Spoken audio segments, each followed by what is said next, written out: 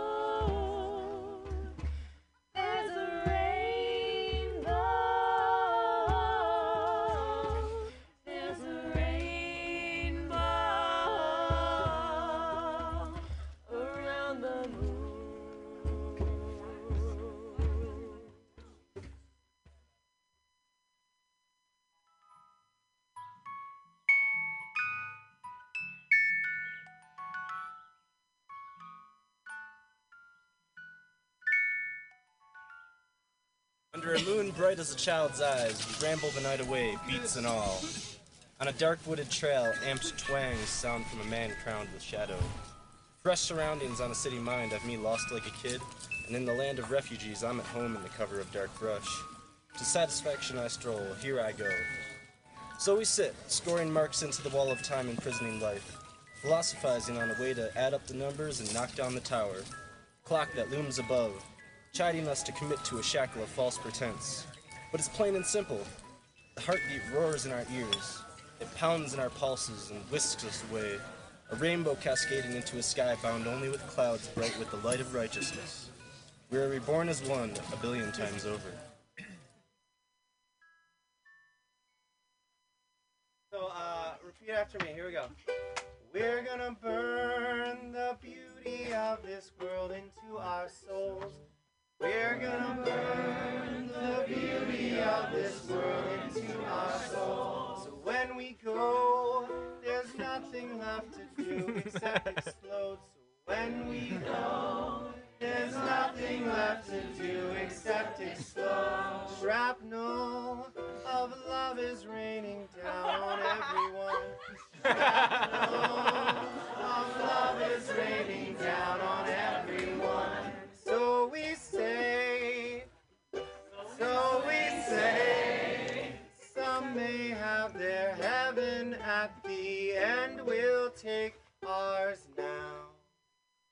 Some may have their heaven at the end, we'll take ours now. So you got that? Okay, good.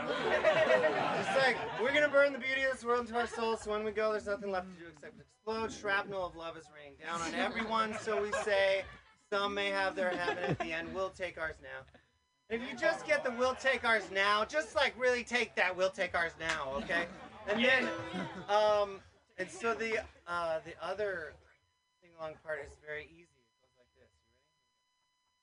You ready? La da da da da, la da da da da, la da da da, da la da da da, just like that. La da da da da, la da da da da, la da da da, da la da da. One more time, we'll do it to la da da da da. La da da da da, la da da da, da. You can't start the song until everyone's singing it. La da da da da, la da da da da, la da da da, da la. Okay, now just me. Here we go. Maybe you are blind and cannot see the sky burst into flames at sunset, but that don't mean that I am going to close my eyes just because one can see it. Instead, I'm gonna soak it in until I choke. I'm gonna hear my ears deaf because we have been forewarned as soon as we are born that there is not much time left. We're gonna burn the beauty of this world into our souls. So when we go, there's nothing left to do except explode. Shrapnel of love is raining down on everyone. So we say, some may have their heaven at the end. We'll take ours now. And then it's the easy part. 1, 2, 3, 4. La da da da, la da da da, la da da da, la da da da, la da da da, la da da da, la da da da. And if you wanna work as a basement clerk with only lunch time, son, shine saving up your common sense for retirement before you reach your deadline. Do what you gotta do. Every day's a deja vu. In 40 years you will be free. Look me up when you are done. I'll be somewhere in the sun. We'll sail across the Dead Sea. Ooh. We're gonna burn the beauty of this world into our souls. So when we go, there's nothing left to do except explode. Shrapnel of love is raining down on everyone. So we say, some may have their heaven at the end. We'll take ours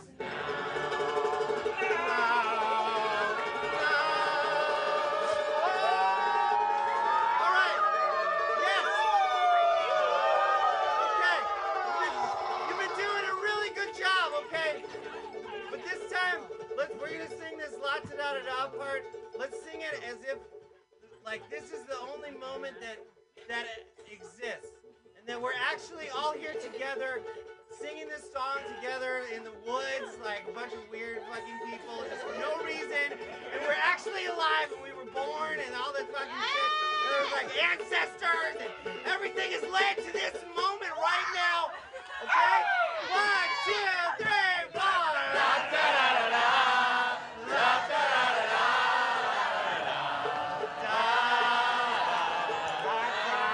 La da da da. La da da da. Keep it going, stand up and one. La da da da. La da da da.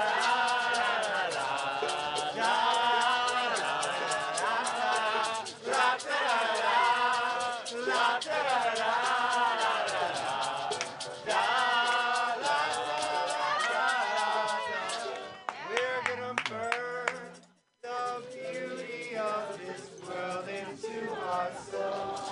When we go, there's nothing left to do except explode. Shrapnel of love is raining down on everyone. So we say, some may have their heavens at the end. We'll take ours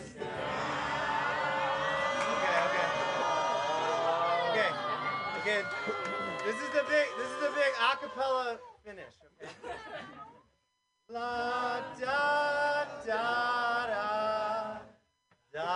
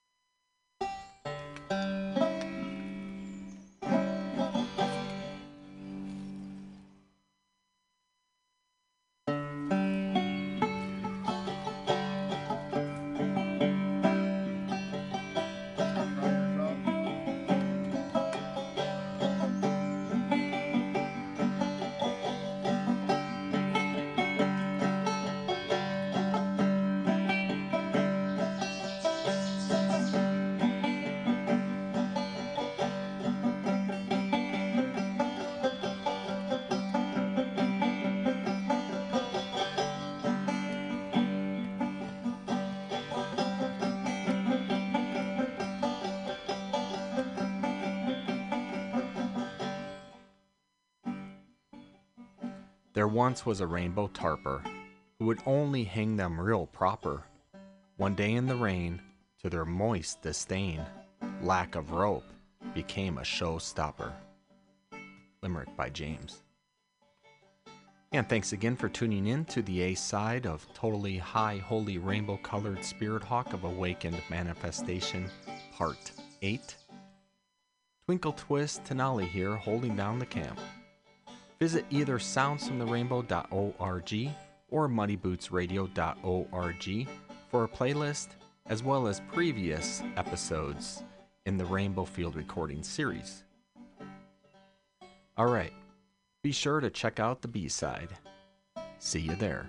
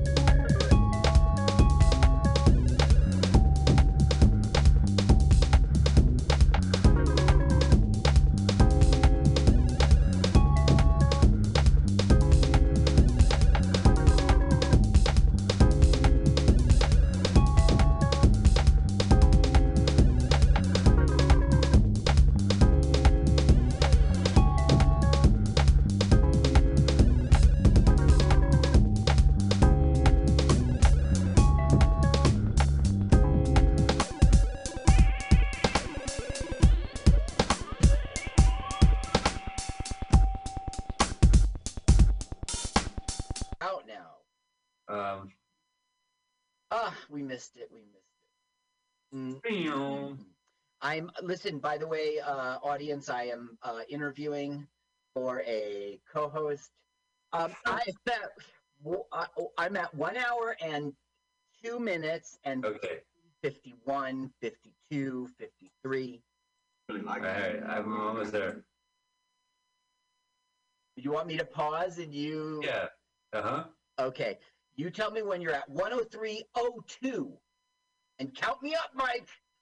All right, 103.02. It's going to be 3, 2, 1, go. Hey, listen, if the transmission goes all together, you think we're going to be able to bluff I'm afraid to look at your screen. Okay, Yes, so now we learned that there's a roadblock ahead, okay? And, there's no way they're going to get through it. So Burt Reynolds gets this great idea. We'll piggyback on the back of a truck. Is he on a CB and is he talking CB shit? He's like, hey, 10-4, good buddy. It's a smoking. We got you a smoking. Just the lightest little bit.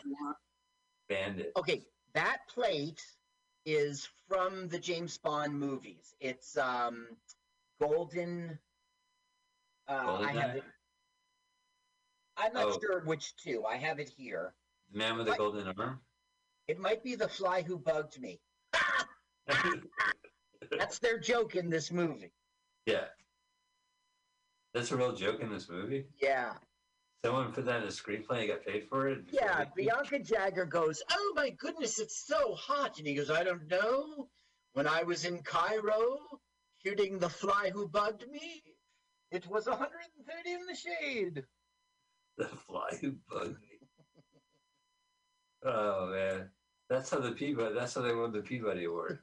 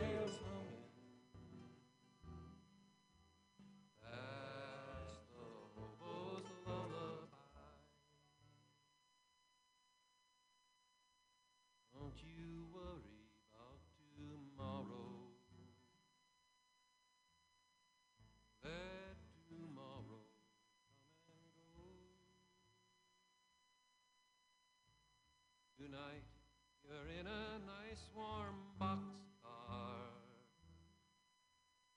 safe from all that wind and snow. So go to sleep, you weary hobo. Let the town drift slowly by. Can't you hear the steel rails humming? That's the hobo's lullaby. I know the police cause you trouble. They cause trouble everywhere. But when you die and go to heaven, there'll be no policeman there.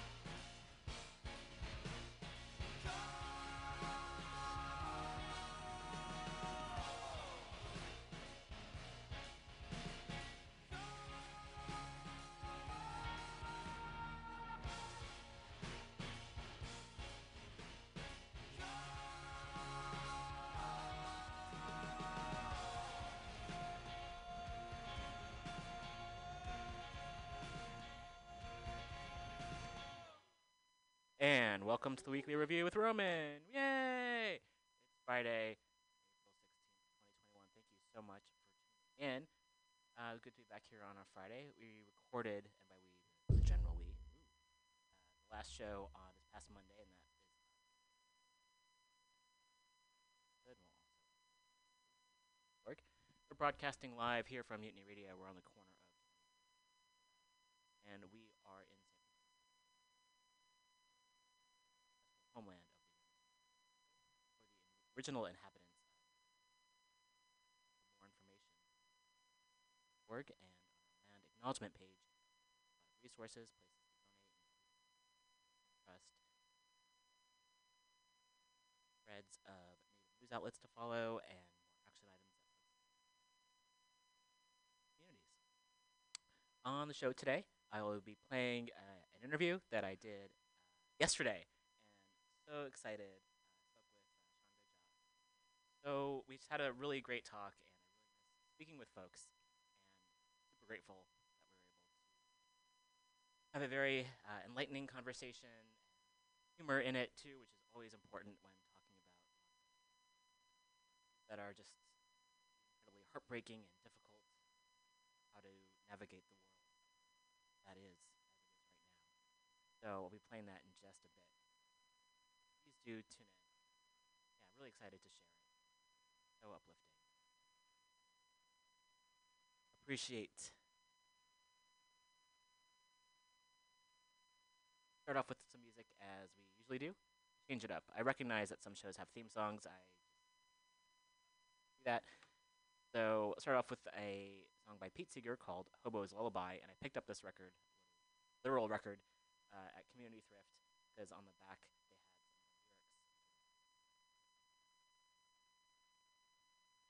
Trouble everywhere, heaven, there will be. Yep, gonna stand by that. Those lyrics there, so I thought that'd be a good song to open up the show with. And then faster song, Bedhead. We'll be playing some more music throughout the show. And first, I'm just gonna go ahead and play this interview. Yay! To share it with you all. And here we go. The first part of it's cut off a little bit, but here we go. And this is work identity. I'm no longer the executive director of the Oakland Peace Center. Oh. We moved to a horizontal staffing structure at the OPC. So now I'm a contract employee, and the people that I brought onto the team are now my boss. So it's really cool. It's really exciting. And it's a huge change. I was the founder of that organization, and there was a lot of blood, sweat, and tears that went into it. And so I only handed my keys in last week, and that was a whole thing. So now I am a freelance consultant doing anti-oppression work and working with nonprofits, working with faith communities, doing diversity, equity, and inclusion, or doing anti-oppression, or doing intersectionality work, doing community organizing even in some of those spaces. So it's definitely more where my joy is. It's definitely more where my passion is these days. I'm not a great administrator, and that's what being an ED mostly is. So, yeah, so that's going on, and I'm also working on my next book. So that's exciting. Oh, excellent. Can we talk about your next book? Absolutely, and it ties into the event I want to talk to you about. So, yes. My next book is on how connecting with the spiritual and cultural practices of our ancestors can equip us for the work of dismantling white supremacy. Ooh. It's kind of exciting, yeah, and very I think exciting. it's true.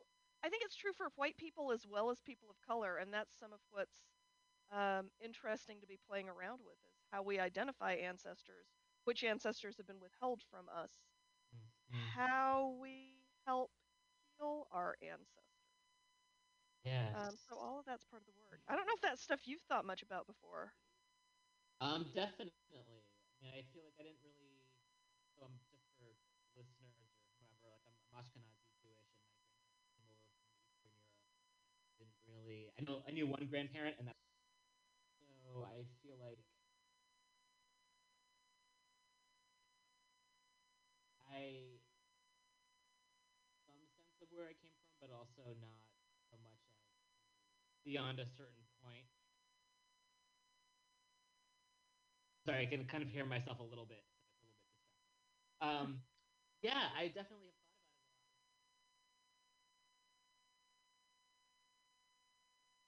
Knowing a little bit from what I've heard from what they went through, especially my mom's father, and what it's like just to lose family members. Even though I didn't know them, I still feel like mom carried from her father some, those genetic those feelings. Uh, I inherited some of that as well. So epigenetics, I guess. Yes. So it's something to definitely, and like how many folks, because it's like the world, just as far as I know, like violence that more people than not have experienced, and then we hold it within us, and it's still happening this day in various ways in this country. So, like, how do we continue to go about our day while holding what's happened in the past and what we've inherited? Yes. Yes. That's absolutely right. And I think there's something about it's interesting because I think as I've been thinking about this, I'm living in this tension of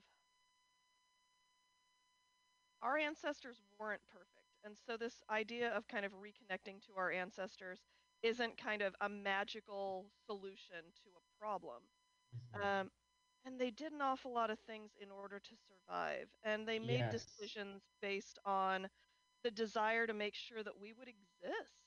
Um, Mm, and so where do I where do I embrace the wisdom and their ability to survive and their ability sometimes to thrive? And where do I say they did what they could with the tools they had, and it's my job to do better because they created a space for me to exist? And where do I hold them accountable? And what do I need to mm, forgive? What do I need to let go of? What do I need to make right on their behalf? So I think sometimes we engage it as a very romantic thing, and it isn't necessarily.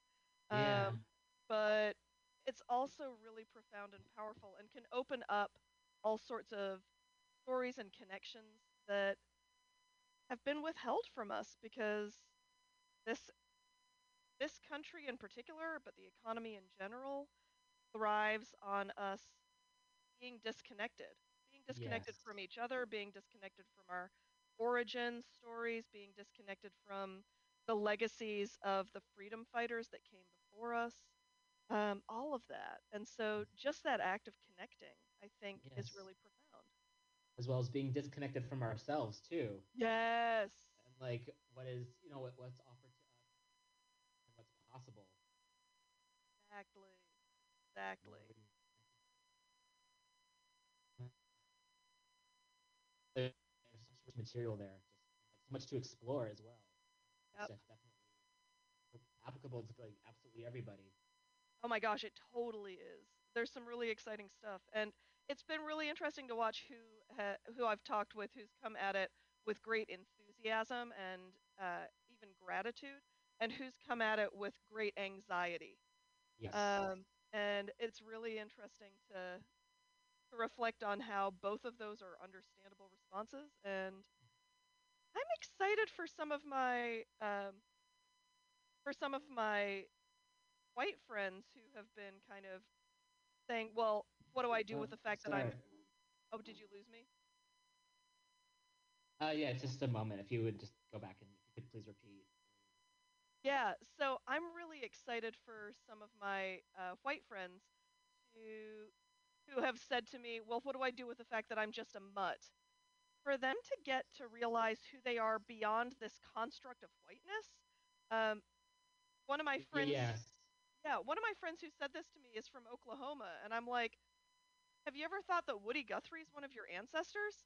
Like, your ancestors aren't just biologically constructed, right? Your ancestors are the people who shared the soil with you, who had different ways of engaging the world, whose work of liberation is something you get to claim. I think there's something really powerful about that. And I have to do my own work, right? I'm South Asian, mixed race South Asian. My family are Brahmins. We may have gone through a lot of horrors. We may have survived some really awful stuff at the hands of colonialism, but also within our context, um, we were rural. We didn't have a lot of resources, but we always had land.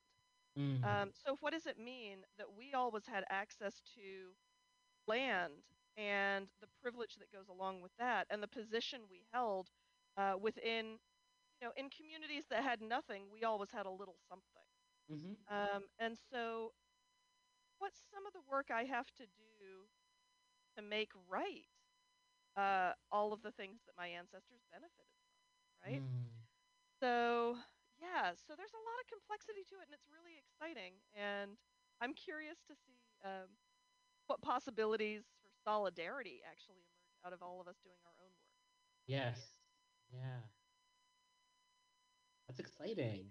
I It look forward is. to reading that.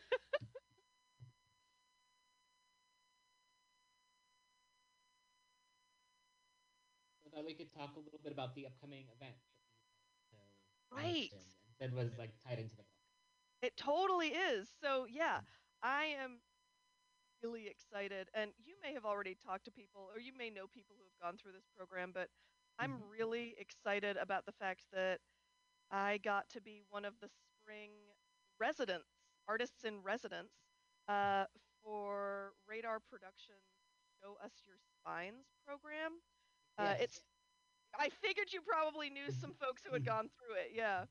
Um, so it's done in partnership with the San Francisco Public Library, which not everybody knows has an LGBTQIA archives. And so this residency connects queer and trans people of color artists with those collections of those archives. And they personally curate, we say, here's the area I want to focus on. And they curate materials for us to research over the course of about a month. And then we put together a performance piece that gets showcased. And the showcase is April 22nd, 6 p.m. Pacific. And it's on the Twitch channel for the Stud. Is where you can find it. Yeah, so that's really cool. It's another partnership. They also partner with the Stud. Excellent. Yeah, and so my piece is actually about this subject. It's about connecting with the stories of your South Asian immigrant ancestors, because I was really hoping to tap into some of their wisdom to ground me. Yes. Now, what was mind blowing, I was not expecting this, was the very amazing curator of those archives, Mason J. Yes. Oh, you know Mason! Yay! Yeah. Mason's been on the show before. Of course they have. I love that. So Mason did this really great, check-in with me and with all four of us, and at the end of kind of saying, so here are the materials I'm going to pull for you. Mason also did a card reading to solicit the wisdom of the ancestors. Ooh. And Mason said that what the ancestors were telling them to tell me was it would be very easy for my project to get wrapped up in and consumed by shame, by their shame, or even by my shame. And that what the ancestors wanted me to focus on was stories of joy, stories of resistance, stories of their power. And I thought, oh, sure, of course, that's how I do my anti-racism work. That's going to be easy. Silly ancestors, don't they know I already do that? And then I realized that to tap into the story of queer South Asian ancestors in this area, the primary resource I had, thanks to a couple of friends who do this is because of their prison records. Mm.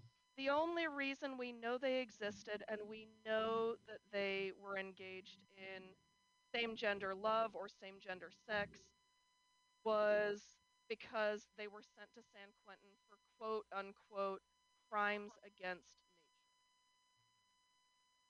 nature. And so it turns out the ancestors were not as stupid as I thought they were, because they were like, yeah, you're gonna confront the fact that the whole way that South Asian male in particular identity was constructed in this country was deviancy and not real manhood and corrupting of real American men, right? That was how the Mm. court discussions always went, was how these deviant men, who weren't really men, were trying to destroy American, which meant white, young men, and trying to pull them into this depraved lifestyle.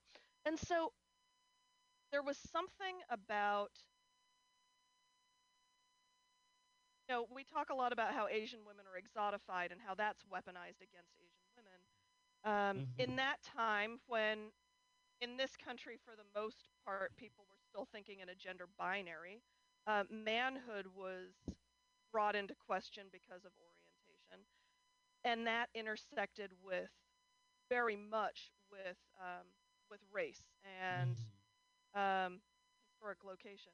And you see the photos of these dudes; they're big, buff, hardworking, like farm hands and construction workers, um, who are being classified in a very different way than what their presenting appearance would indicate. And so there was something about, I mean, it brings to light how ridiculous the constructs of race and gender are, and the binaries around gender as well. And so to sit with those images, to read those court documents, and to think, where's the joy in that story? Gives me a chance, and this is not something I have spent a lot of time doing in a public way, gives me a chance to sit with, if they took that level of risk, Yes. what was the joy of that physical connection? What was the joy of that sexual connection? And to really honor how powerful that is, I think is pretty amazing and has something to teach us. Yes. Yeah, so, I mean, dude, I only got like 10 minutes to do a piece, so I don't get into tons of detail, but, just getting to delve into that subject was really mind-blowing to me. I don't know if that brings up stuff for you, because you've done a lot of research into some of this kind of stuff as well. Maybe slightly different, but, aligned. A little bit, yeah. As far as like the history of queerness goes.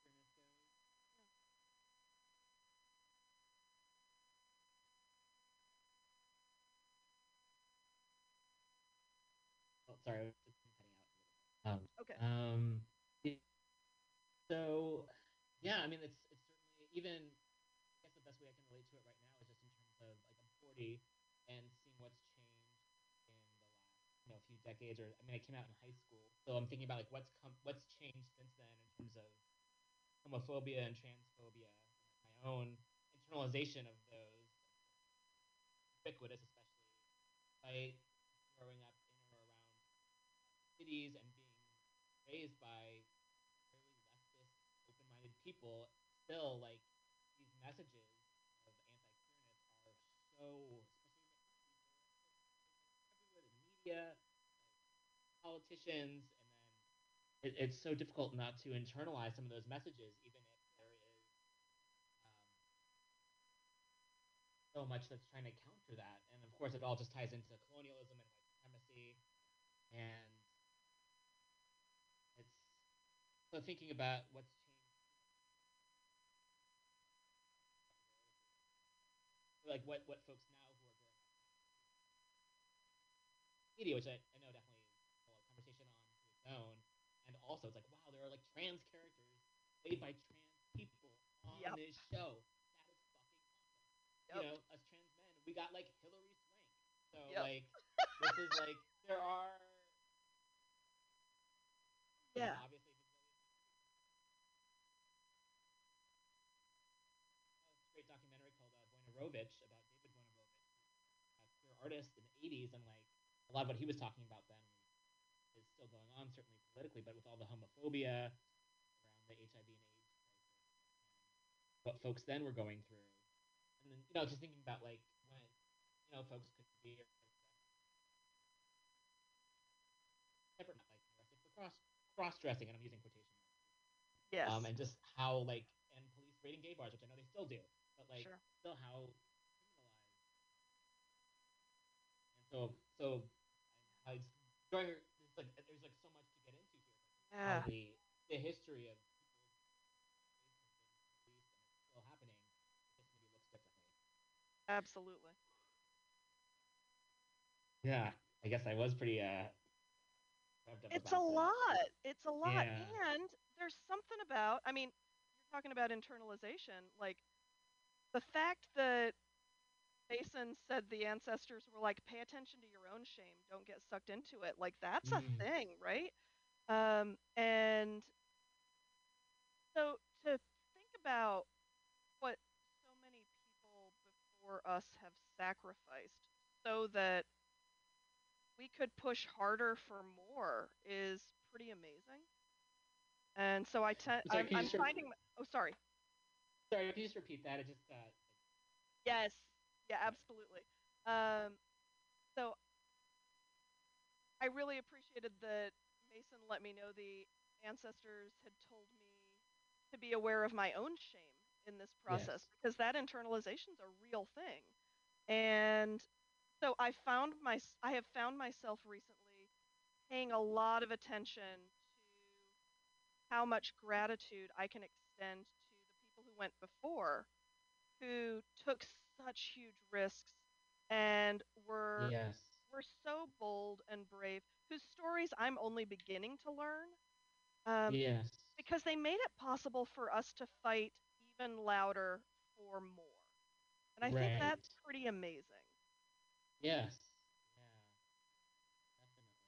The reason that we're here is that because of other folks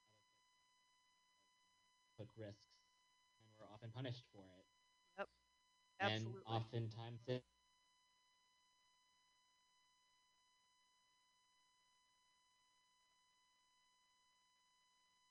think about that as a trans person quite often, just how things were not easy. However, they're so much easier in terms of accessing medical care, finding community.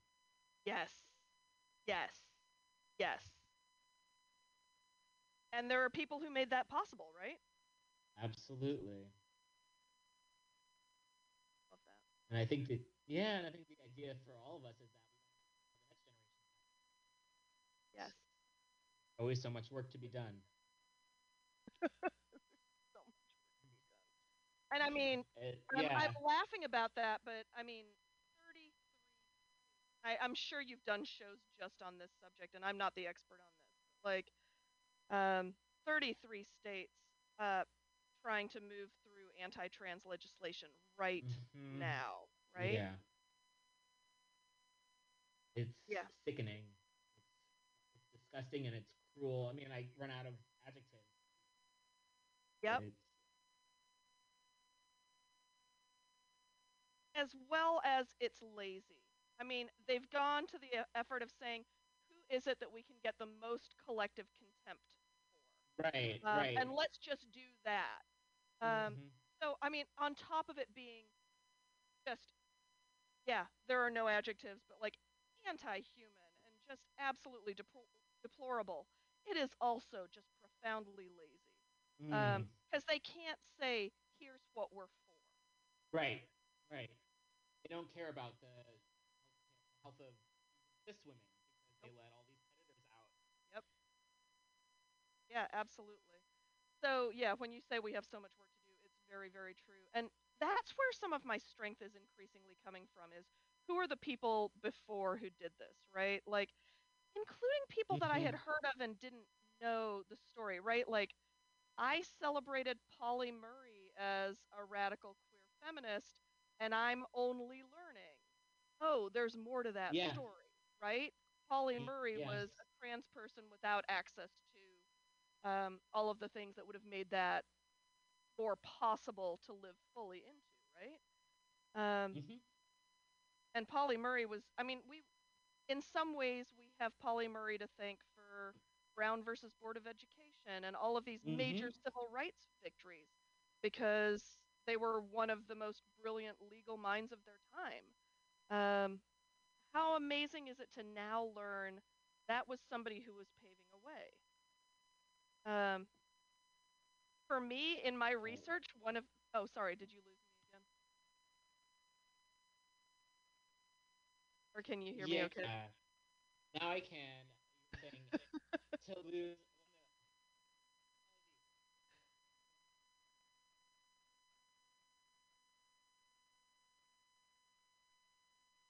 Oh, now I'm losing you. Yeah. Do you think it would work better if we turned our cameras off? I know that that's not Oh, necessarily a sure. guarantee. Worth a Yeah, I'll give it try. a try. I hate doing it, but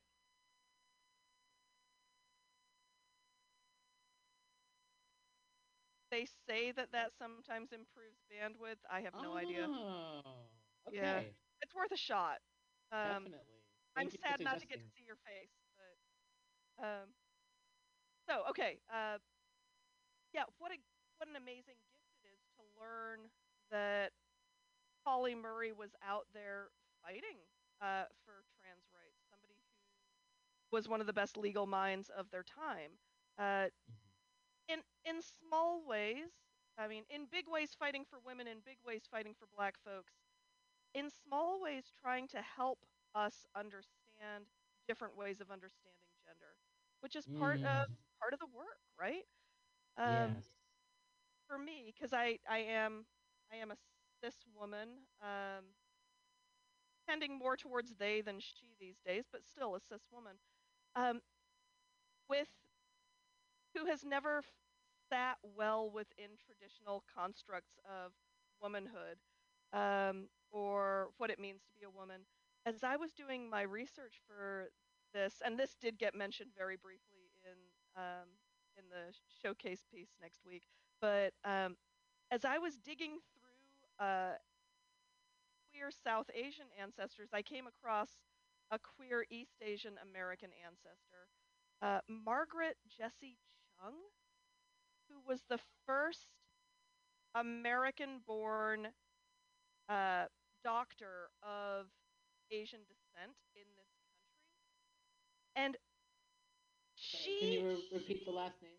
yeah, I just missed that. Margaret Jessie Chung, who was born in San Francisco or maybe, yeah, in Santa Barbara, uh, but moved to San Francisco in like 1889 and became the first American doctor of Asian descent, Chinese descent Mm. in this country, was a woman, was the most dapper dresser you could possibly imagine, was constantly having affairs with any woman she could get her hands on, Hot. was yeah, totally drove a sports car at like absolute maximum San Francisco in the Oh. 1920s.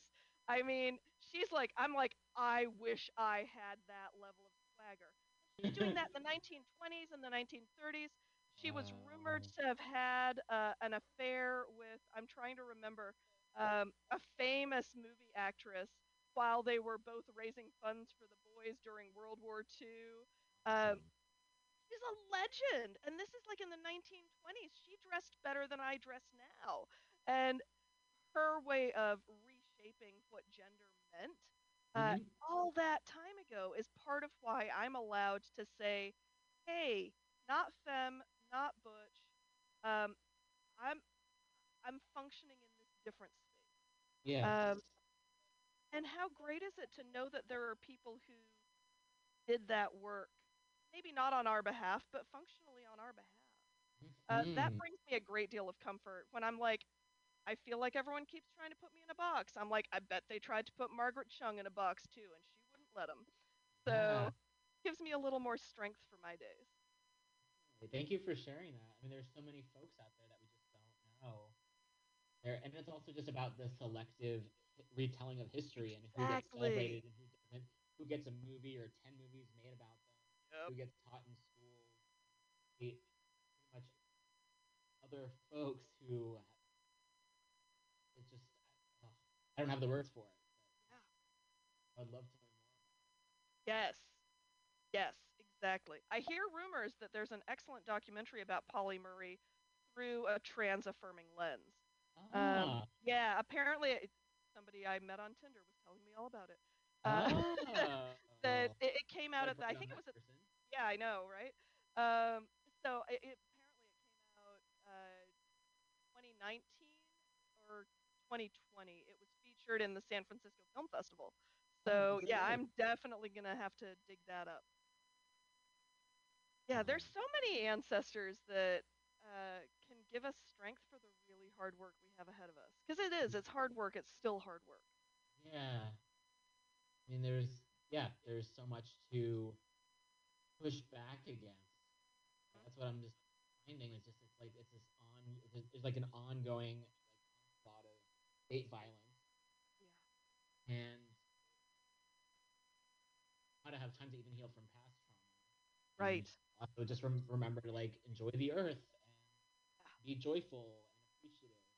How to Yes. do everything simultaneously sometimes. Then take a break. Because it's hard not to. I definitely get into that rut where I'm Yes. reading the Twitter updates. I don't trust any corporate media, but I don't Yeah. trust any mainstream media. Mhm. You know, reading about like what's happening in Minneapolis, right? Yeah. And it's hard to, where does one get to the point where it's like, oh, just by me reading about this, I'm not necessarily sure I might be sharing it with people, but I'm also not. So where's the point to kind of not necessarily disengage? I guess recognize one can't take on Yes. everything at the same time. It's interesting because this is the thing that I keep pushing. So I do a lot of anti-oppression work and particularly anti-racism work. That's um, really where I focus a lot of my energy. And Mm-hmm. I just taught this online well, I have an online course that is available for people to take at their leisure.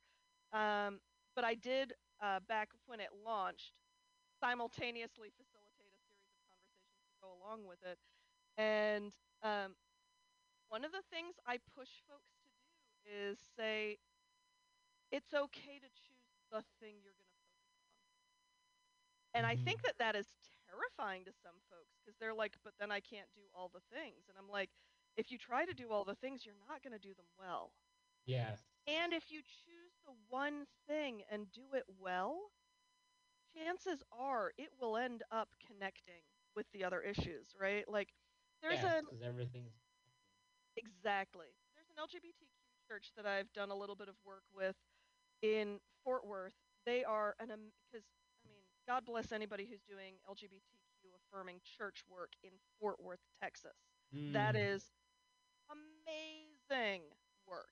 And they invited me out a few years ago to do a little intersectionality workshop with them, partly because the pastor was feeling very concerned about the fact that they weren't doing enough around Black Lives Matter. And she wanted the church to recognize that they needed to broaden their focus.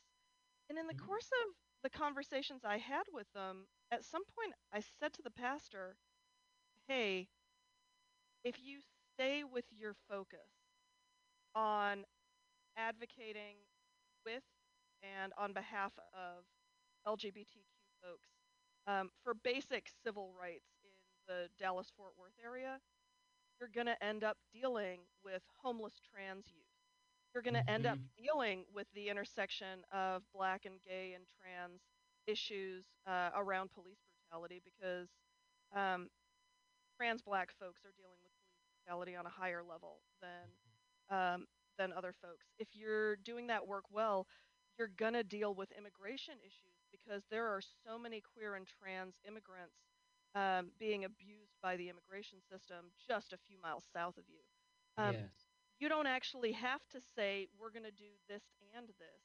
If you do the one thing well, it's going to force you to deal with the other issues. So I don't know that we have to apologize for saying, here's the thing I work on, and that's part of how we build out our solidarity. I think when we try to do all the things, it can be really depleting, really demoralizing, and incredibly lonely. So I think that there's a value to us connecting with other folks doing the thing we work on Yes. that gives us energy as well. So that's kind of a thing I've been talking a lot about, and it's, like I said, terrifying to folks to hear me say Yeah. that because it Yeah. feels like then I can't do all the things, and I'm like, how well are you doing all the things right now? Right. Right. Maybe it's permission giving. I like to think it's empowering. I like to think that we bring more power when it's concentrated, and there's a value to that. Oof. Now I'm thinking about which areas. I'm definitely someone who likes to, not necessarily likes to, but I feel like going from either place to place or subject to subject. Yeah. Just being aware of what's happening. Oh yeah. I think that's valuable though. I mean it is to know all the stuff, sure. And to be okay with the fact that I can't be the lead person on every single thing is also Oh, okay. yeah. I personally do not want to be the lead person on anything. Well, yeah, that's fair. Just like wanting to show up as yeah. Folks, it's just recognizing and witnessing what's going on. There's so much. So you know the other do I have time to do one other tangent? Because I know this has been like tangent after tangent already. Sorry, can you repeat that, please? Is it okay if I do one more tangent? Oh, you can do many more tangents. Don't limit it to just one. I feel like I've done a lot of tangents already, so that's great. So, it's interesting because I think wanting to be doing the right work sometimes influences us.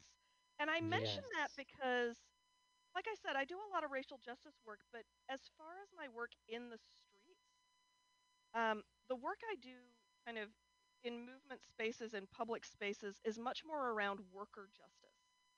And I mention that because I've gotten arrested with fast food workers on more than one occasion, largely because they've said we need a clergy person to risk arrest with us because if we get taken to jail, we want someone in that space with us because it reduces the. Oh, sorry. I'm sorry, Roman. It's so hard. I apologize. Oh, no. Please don't apologize. It's the technology. You were saying that you have been arrested with fast food workers because they need a clergy person. Yeah. So fast food workers have said if a clergy person goes to jail with us, the likelihood of abuse goes down considerably, and because they know we have a public outlet. So I have done that on more than one occasion. When the movement for Black Lives really took off, a number of my friends were in the very center of planning some of the actions that were really disruptive, right? And I got invited to a rally one time, and it was only once I was there that I was like, oh, the rally's a decoy for the fact that they're going in to shut down the courthouse or to disrupt activity in the courthouse. And so all of my friends are sitting in a circle in the middle of the courthouse while I'm out at this rally. And I had total feelings about it. I was like, don't they know I'm down for the cause? Don't they know that I would risk arrest too? And then I was like, oh, actually, it's okay that my primary place where I do the biggest, boldest work is with workers. And they know that. And so they've said, hey, for this one, just be a crowd builder. We've got it. And so there was a little bit of me that was like, oh, I was worried that they didn't see me as essential to the work. They didn't see me as willing to show up for them in that way. And so I had a moment of kind of confronting the fact that my mother's favorite kind of Bengali saying that she and I quote to each other a lot is, it is not enough to do the thing. It is being seen thing that matters. And I think I have internalized some of that, right? And when they say that, it's like it's not enough to wash your hands. The family has to see you wash your hands Got for it it. to count. Otherwise, they'll make you wash your hands again in front of them. I And so I realized I had internalized some of that. And so my desire to be seen, to be in solidarity with the movement for Black Lives, was getting in the way of the way I could actually be useful. Yes. So I've been thinking about that a lot lately. Is how much of me wanting to be a part of all these things is me wanting to make sure people know I'm the kind of person who shows up for those things. Yes. So Yeah. I'm just going to keep showing up for the people who want me to show up. And I'll I will I will take my position in the back of the crowd in the other places because that's important too. It's quite relatable. It makes me think a lot about ego in terms of, Yeah. as you know, is often a topic of conversation, and I think for white folks, where there's that white savior piece that comes in, but also just other, I think also with folks online too, where it's that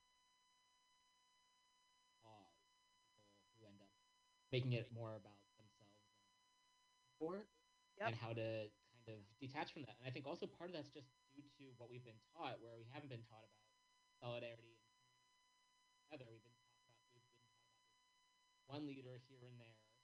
I remember growing up learning about Rosa Parks and not learning about that the bus boycott had been ongoing for a long time. Yes. So I think it very much people, myself included, to be this idea that it has to be just this one person instead of really working with one another to do it together. Yes. I think one of the reasons that William Barber is one of my heroes is because anytime somebody calls him the next Dr. King, he gets really mad. Yes. It's not just that he's being humble and he's like, no. He's like, no, that is not how movements work. Movements are destined to fail if you make one person the center of them. Yes. And so I'm really grateful for that wisdom and that modeling. And even so, we have a tendency to do it. So here I am being like, and that's why Dr. Barber is my hero.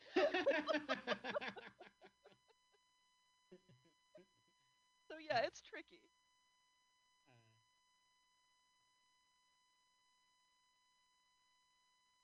There's so much good. Hello? Yeah, I can still hear you. Okay. Fun with technology.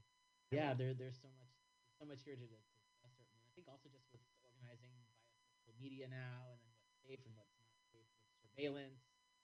And in some ways, I think I'm taking this conversation in a different direction. But when I heard or read about organizing in the 60s and 70s with people were just making photocopies and there wasn't so much surveillance and people didn't have cell phones, and so in some ways it was easier to get away with it. Not get away, but like easier to organize.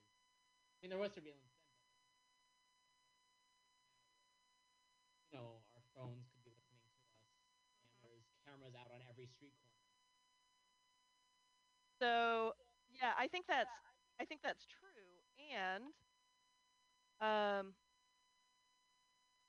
yeah, it's fascinating. I've been watching some of the conflicts that are playing themselves out within the modern day civil rights movement, where people are dragging each other and people are defending each other. And somebody recently, somebody who had lived through the 70s, through the Black Power movement, was like, y'all, this is just an old school COINTELPRO strategy. To get everyone pit us fighting against each other. Yeah, exactly. And it's been really interesting to kind of watch people say, I am 100% sure that this conflict has been generated to diminish the power of the movement.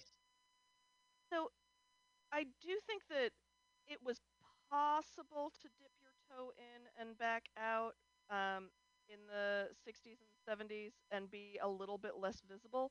I think it is still very possible today to do that, because I think we still get to choose the level of engagement and that we get to choose the level of engagement and the level of risk in most of the actions we participate in.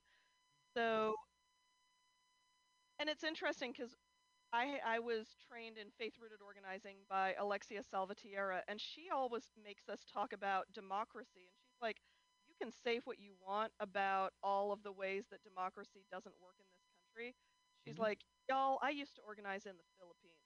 You don't know what not democracy looks like. And so there's a certain element of, if you are risk averse, there are still places in the street, because there are actions that um, that run a low risk of being surveilled in those ways.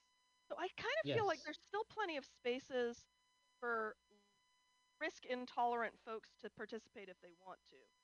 Yes. And I also think that there are horrific things happening to people that don't need to because of the police state, right? Like Seattle's Of a great course. example of that. Or what's happening in Minneapolis right now is a great example of Yes. that. So And what two was things happening can be in true at Portland once. last summer. Yep. Oh, I said Seattle and I meant Portland. Oh Although yeah, yeah. stuff Although happened in Seattle Seattle too. too. Yep. But I mean, Portland was ongoing for like a month at least, more than a month. So yeah, and what's happening in Minneapolis now also. You know, it's interesting because I'm really grateful to some of our movement elders for making sure that we pay attention to global solidarity, even when we're doing very local work. And I've got a student in one of the classes I teach who's from Burma, and it's caused me to pay a lot more attention to the news going on in Burma right now. Yes. Some people would call it Myanmar. The people I know who are activists call it Burma because the history of it, as long as it's been called Myanmar, has been wrapped up in police state violence. Although both names are okay, I think, depending on who you're talking with. But what's going on there, day after day, whole families are showing up in the streets. I mean, the they I think I have seen that over half of the country is engaging in protest actions against the military coup. That's mind blowing to me. And the Yeah. things that are happening are horrific. They are Yeah. targeting children. They are blowing up families. The things that the military is doing are very, very reckless, and they those actions are meant to convey, we will be indiscriminate in our punishment of your resistance. And even so, millions of people are engaged in public acts of resistance. Um, and I think it's really important for us to be paying attention to what it means to fight for democracy, and particularly in light of the fact that, um, for those of us who have paid any attention, Aung was a huge heroine of a lot of ours when she was imprisoned. And then once she became prime minister, president, I can't remember which, um, she started collaborating with the military and doing harm to minoritized groups in that And who is country. this? I'm sorry, I missed Aung the name. I'm sorry, Aung San Suu Kyi, the who was a resistance movement leader in Burma, and she wasn't allowed to go and get the Nobel Prize because she was imprisoned. And then she became the leader of the country, and everybody was so excited. And then she ended up letting the horrific violence against Muslims that has happened in Burma over the past 5 years. She permitted it to happen, and I think we were all shocked. And so she is a very imperfect leader. And during this during this coup, she was imprisoned again, and people are marching to demand her freedom. And to me, that's actually a really important thing for us to sit with as movement folks, because right now within U.S. based radical leftist movements, there's a lot of, I call it, purity politics.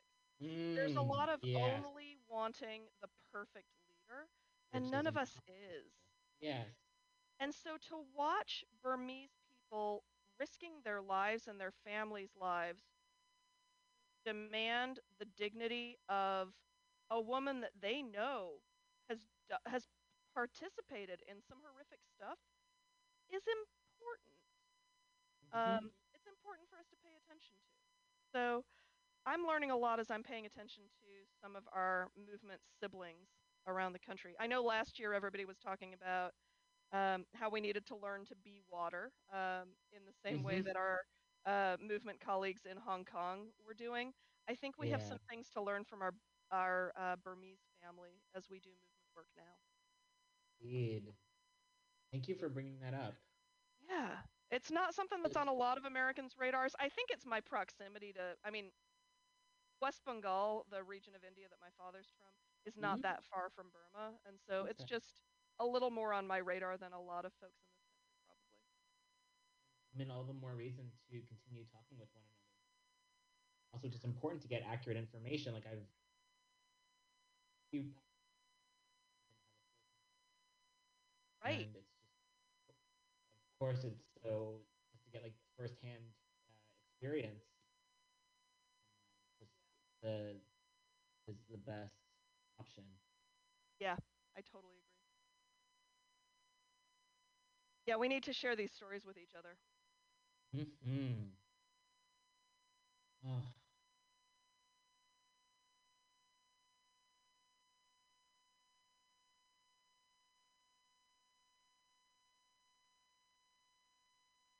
I'm thinking also just about how, growing up in this country is just how the history was so very much focused.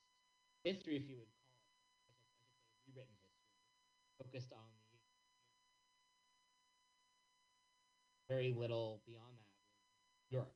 So just how whitewashed history became from a very young age as children, like what we learned, and even with the news media, what they talk about, and the that they have.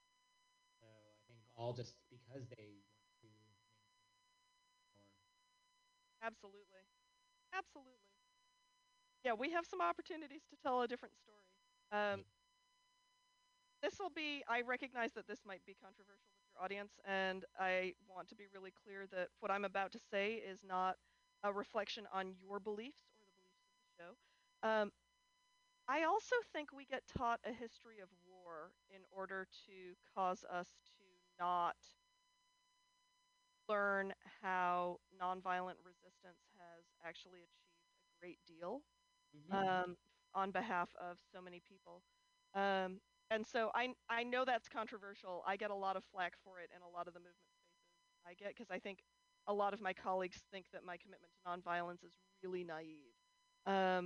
And I would make the argument that it's a moral, not the moral, but it's a moral stance. But um, it's also a stance born of data that actually more long-lasting political change at national levels has been achieved through nonviolent resistance over the past 100 years than through violent resistance.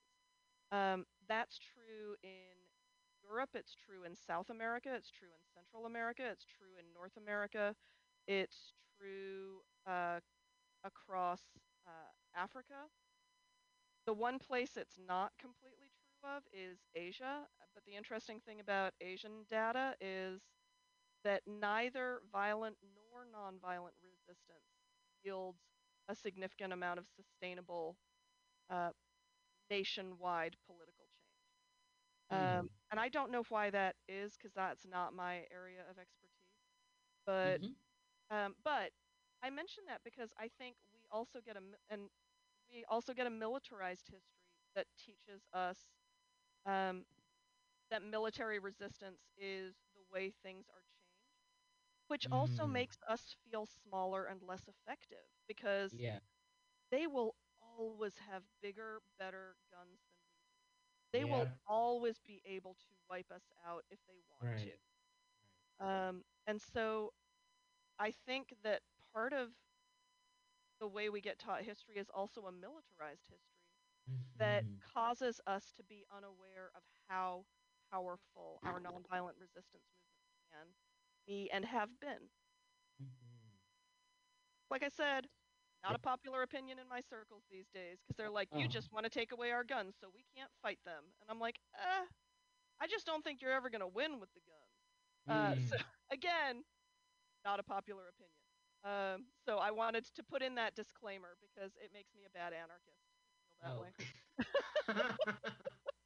There's always new. Every day I find a new one. It's but again, it's like not like a purely Right. opposite. Right. There are so many different ways and like different experiences, and also every single person experiences the world in a different way, and we all have different. Like it's just different circumstances and like how we were treated by fate. Like oh yeah, it only makes sense that we would have varying ideas. Not even ideas, because I mean this is like actual information that you're sharing, but like perspectives on what works and what's best for you, and it's. I feel like it's going to be, as always, just a diversity of tactics that will.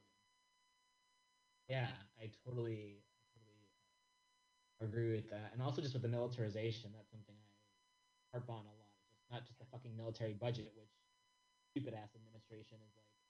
Also, plenty of can't raise the minimum wage, can't abolish student debt, can't ensure everyone has housing or food or healthcare, right. But U.S. military is the biggest polluter in the world and causes atrocities around. Yep. Oh, my point. What was my point? It's going off. Oh, the not like, just the budget, but militarism in general. Yes, and like how police have become militarized over the years, and also with like Hollywood and movies. I love movies. I love movies. I'm an actor, and like it's so disturbing that like so many of the films have started coming back into production again, and it still is very much like another cop show. It's another war movie, and it's like it's how the military-industrial complex is also just pushed right into our bedrooms or wherever we have a TV, quote unquote entertainment. And even as actors, it's like, oh great, I personally refuse to audition anyway, but it's just like, wow, why aren't they? Where's the big hippie movie or something? Yeah. It's like there's so many soldiers, and it's just every aspect of our lives. I feel indoctrinated by this war propaganda. Absolutely. Which reminds me, I know I've already told you this story, but I was in Chicago for doing a training when Sorry to Bother You came out, and so I reached out to one of my besties who's an anti-racism trainer with me. And I was like, Yvonne, do you want to go see this movie? Because I really want to see it the weekend it opens. And so we found a place that was showing on the south side of Chicago, and we went to it. And after the movie, she was like, I didn't know you talk through movies. I was like, not all movies, just this movie. Because like as soon as you came on screen, I was like, I know that person. That's my friend. Roman's in this movie. Did you know? I know Roman. And Yvonne's like, I'm trying to watch the movie. I was like, I know, but I want to make sure you see them. Oh. I feel so have been like, yes. It's like I mean, I'm grateful to get work anyway, but then to be in a movie that was so creative and question the status quo and have ardent leftist messaging, I feel like it was so rare and such a beautiful opportunity, and also that it was filmed in Oakland. I feel so grateful to have had that opportunity. What was particularly joy-bringing to me was when he gets into his dream apartment. It is the apartment I had always fantasized about living in. It's the same building, like it's kind of I call it Oakland's Flatiron Building. Yes. And I was like, oh, look at him. He's living the life I always dreamed of. It was really fun. And then he's going out for drinks at the bar that I used to hang out at, and it's all just Yes. As well as it being such a prophetic film, it was just so on point. Great. Indeed. And had a great soundtrack. Oh yeah. Yeah, but I was super excited that you were a part of it. I was like, it all makes sense. That's the perfect casting. Oh yeah, I loved it. It was like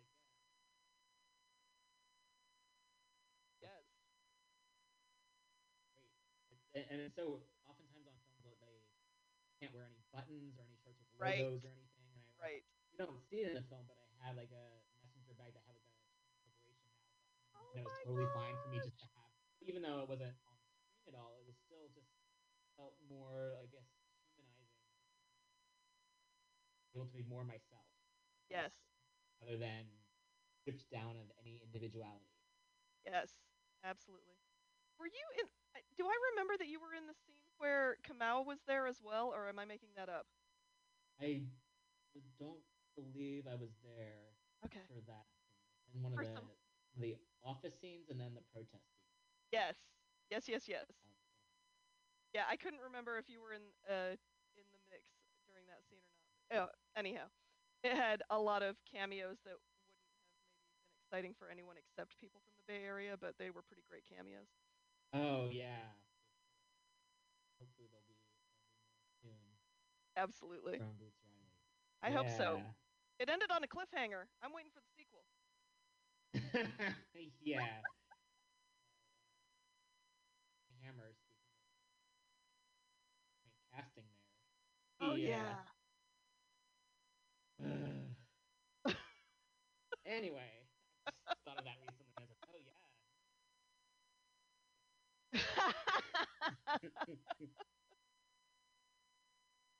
Oh wow. Just out of curiosity, are there other films that you've been really proud to be connected with? Nope. I mean, I've been always grateful here,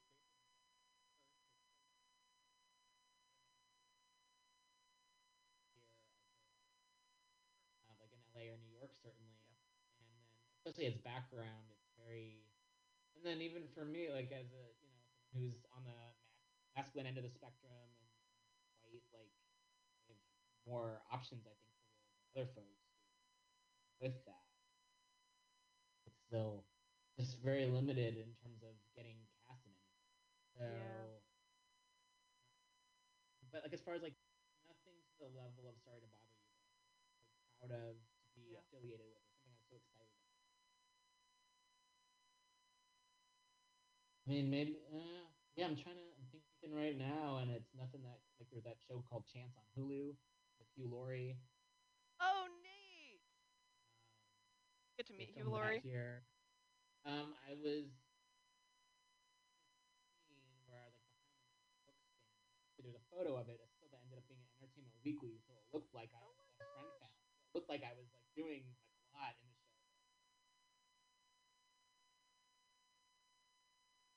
Yes. And we're always instructed. Right. So there's that part of me that's also like, that was also.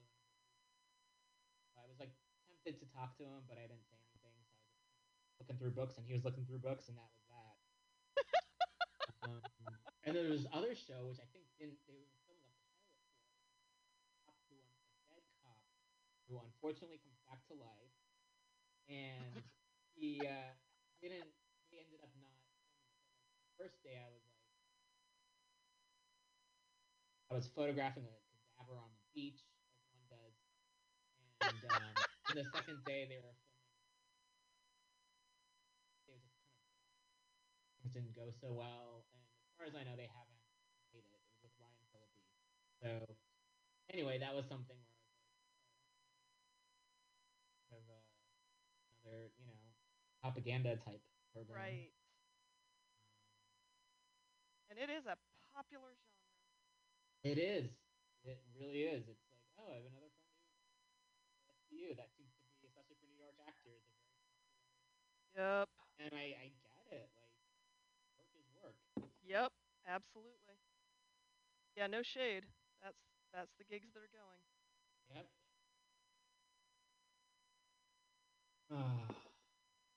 Although I could actually see you getting a role as a cop. Have you seen gosh, what's the name of that guy? Welsh actor who plays Nope. My Welsh knowledge is I didn't know Christian Bale was Welsh. There you go. I'm pretty sure. I hope I don't get any hate mail from Christian Bale. Like, Welsh. I'm pretty sure he was at least born there, though. No, the guy I I'm honestly thinking don't of get any was mail. he plays a cop in Bridesmaids. Oh,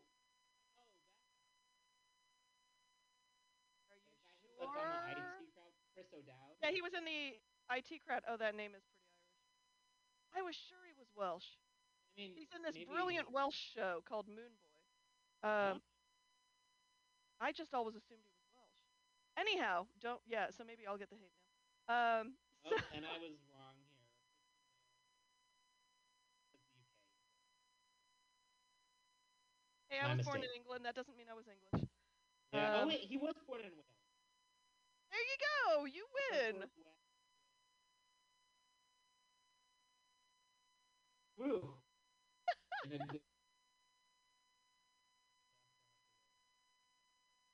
Pop culture knowledge, street cred. Seriously.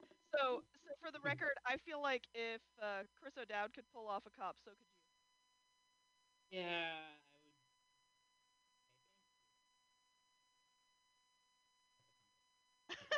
Yes. But wouldn't I'm it be just great so, if you got to play a cop who became radicalized? And Yeah, like in a good like- way. Sorry, not the other kind of radicalized. There's a lot of those sure. cops. I mean, they already are. Yeah, I know. That's why I wanted to clarify. A cop who gets radicalized towards True. the good. Yeah, like a Serpico. Yes. Causing harm. Yes. Well, Taking in down order the for that to system from happen, I would within. encourage all of the cops who listen to this show to like go out and speak out against your brethren who are causing great harm. Amen. Because what's the saying now?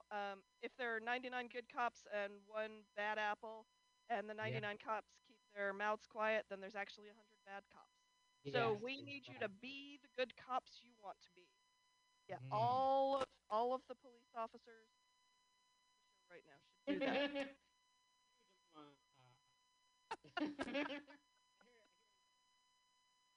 They just love like all of the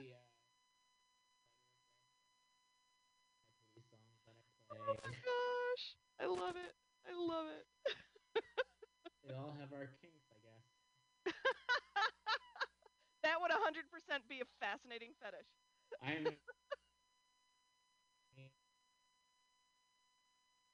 taken down a notch. Podcaster with 2,000 followers. Yes. Doesn't have any sponsorship. Oh, that's beautiful. That's beautiful. Really good to talk with you. Likewise, Roman. I'm so glad we got to connect. Yeah. I'm definitely more of an introvert in general, but then this past year it's been really difficult, I think, to sometimes reach out to people, and then I'm not on Facebook much, and that's where I think I was able to connect with folks. So I do feel like I missed out on. Overall, it's been beneficial for my mental health. Yeah. Facebook has definitely had a lot of difficult times on there, but at the same time, I do miss out on. Absolutely. Absolutely. So I'm really glad we connected, and it was sheerly because I was like, hey, I wonder if you'd like to come to my show. Definitely. So it was super kind of you to create this space. I'm really grateful. Yeah, it's so good talking with you. Where you were a guest many years ago. Yeah. Molly was hosting the show together. That's right. So it's really nice just to visit again. That was super fun. It was super fun to get to do it like in the studio. That was really lovely. Yeah, hopefully, Oh, that's great. I'm so grateful you do this, Roman. Oh, thank you. I'm grateful for what you do. Thanks. I'm still figuring out what I'm doing these days, but I appreciate it. You are folks, and really at times can be like really difficult subjects, and to have someone who is as knowledgeable and present, just so like it can be. It's so healing, and also with the books that you're writing, inspire, I'm sure, many people. Really appreciate that. Move forward with doing what's right in the world, and sometimes it feels like the world is against us, and then have a conversation like this, and it's like, oh, there are so many people who are doing really incredible work, or not even just the work itself, but just who you are as a person, making the world a more equitable place. Thanks so much, friend.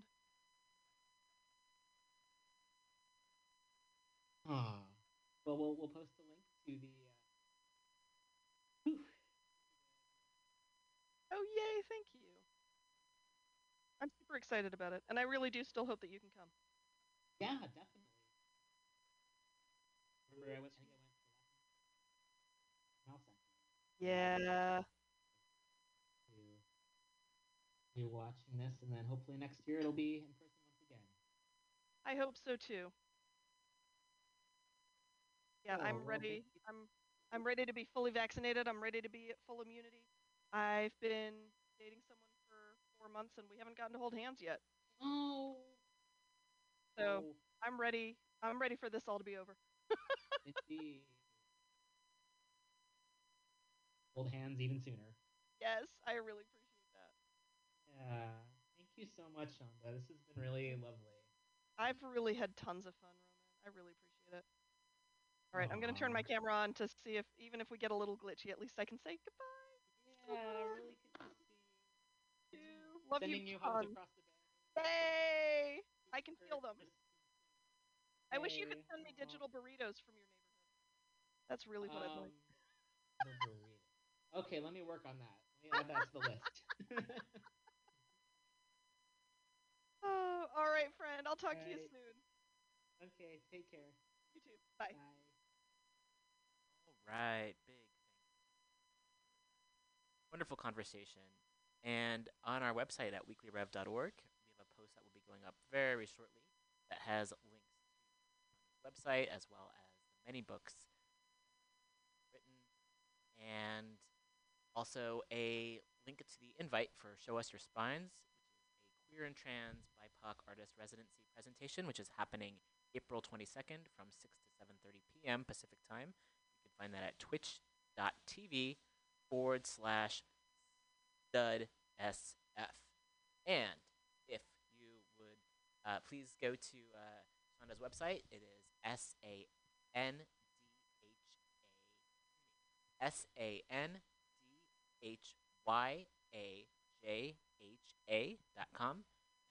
SANDHYAJHA.com. And we also have a link up on our website, weeklyrev.org, so you can find much more information.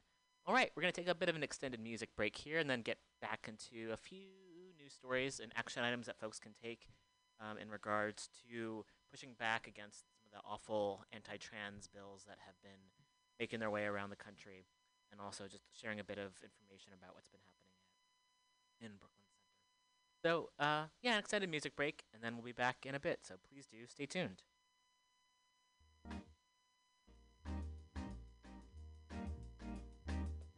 Every evening, when all my dishworkers shoot, I call my baby and ask her what she would do. I'm at some movies, she don't seem to be getting, and then she asks me, why don't I come to her flat and have some supper and let the evening pass by, picking records besides a groovy high-fi. I say yeah, that's what I say yeah, My baby loves me, she gets me feeling so fine. When she loves me, she makes me know that she's mine. And when she kisses, I feel the fire get hot. She never misses, she gives it all that she's got. And when she asks me if everything is okay, I got my answer.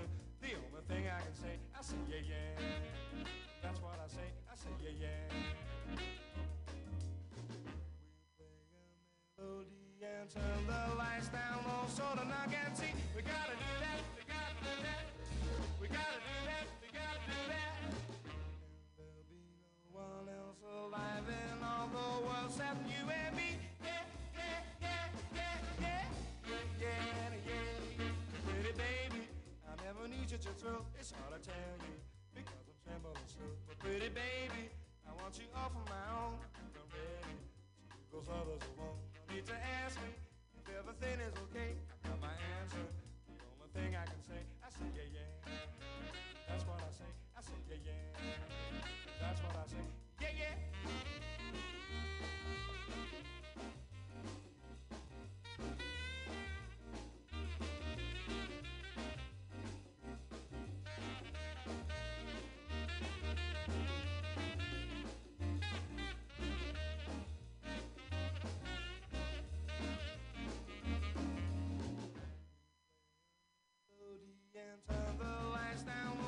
knock and see. We gotta do that, we gotta do that, yeah, yeah. We gotta do that, we gotta do that. Live in all the world except you and me. Yeah, yeah, yeah, yeah, yeah, yeah. Yeah, yeah, yeah. Pretty baby, I never knew such a thrill. It's hard to tell you because I'm trembling slow. But pretty baby, I want you all for my own. I think I'm ready to leave those others alone. No need to ask me if everything is okay. I got my answer. The only thing I can say, I say yeah, yeah. That's what I say. I say yeah, yeah. That's what I say. I say yeah, yeah. That's what I say. I say yeah, yeah.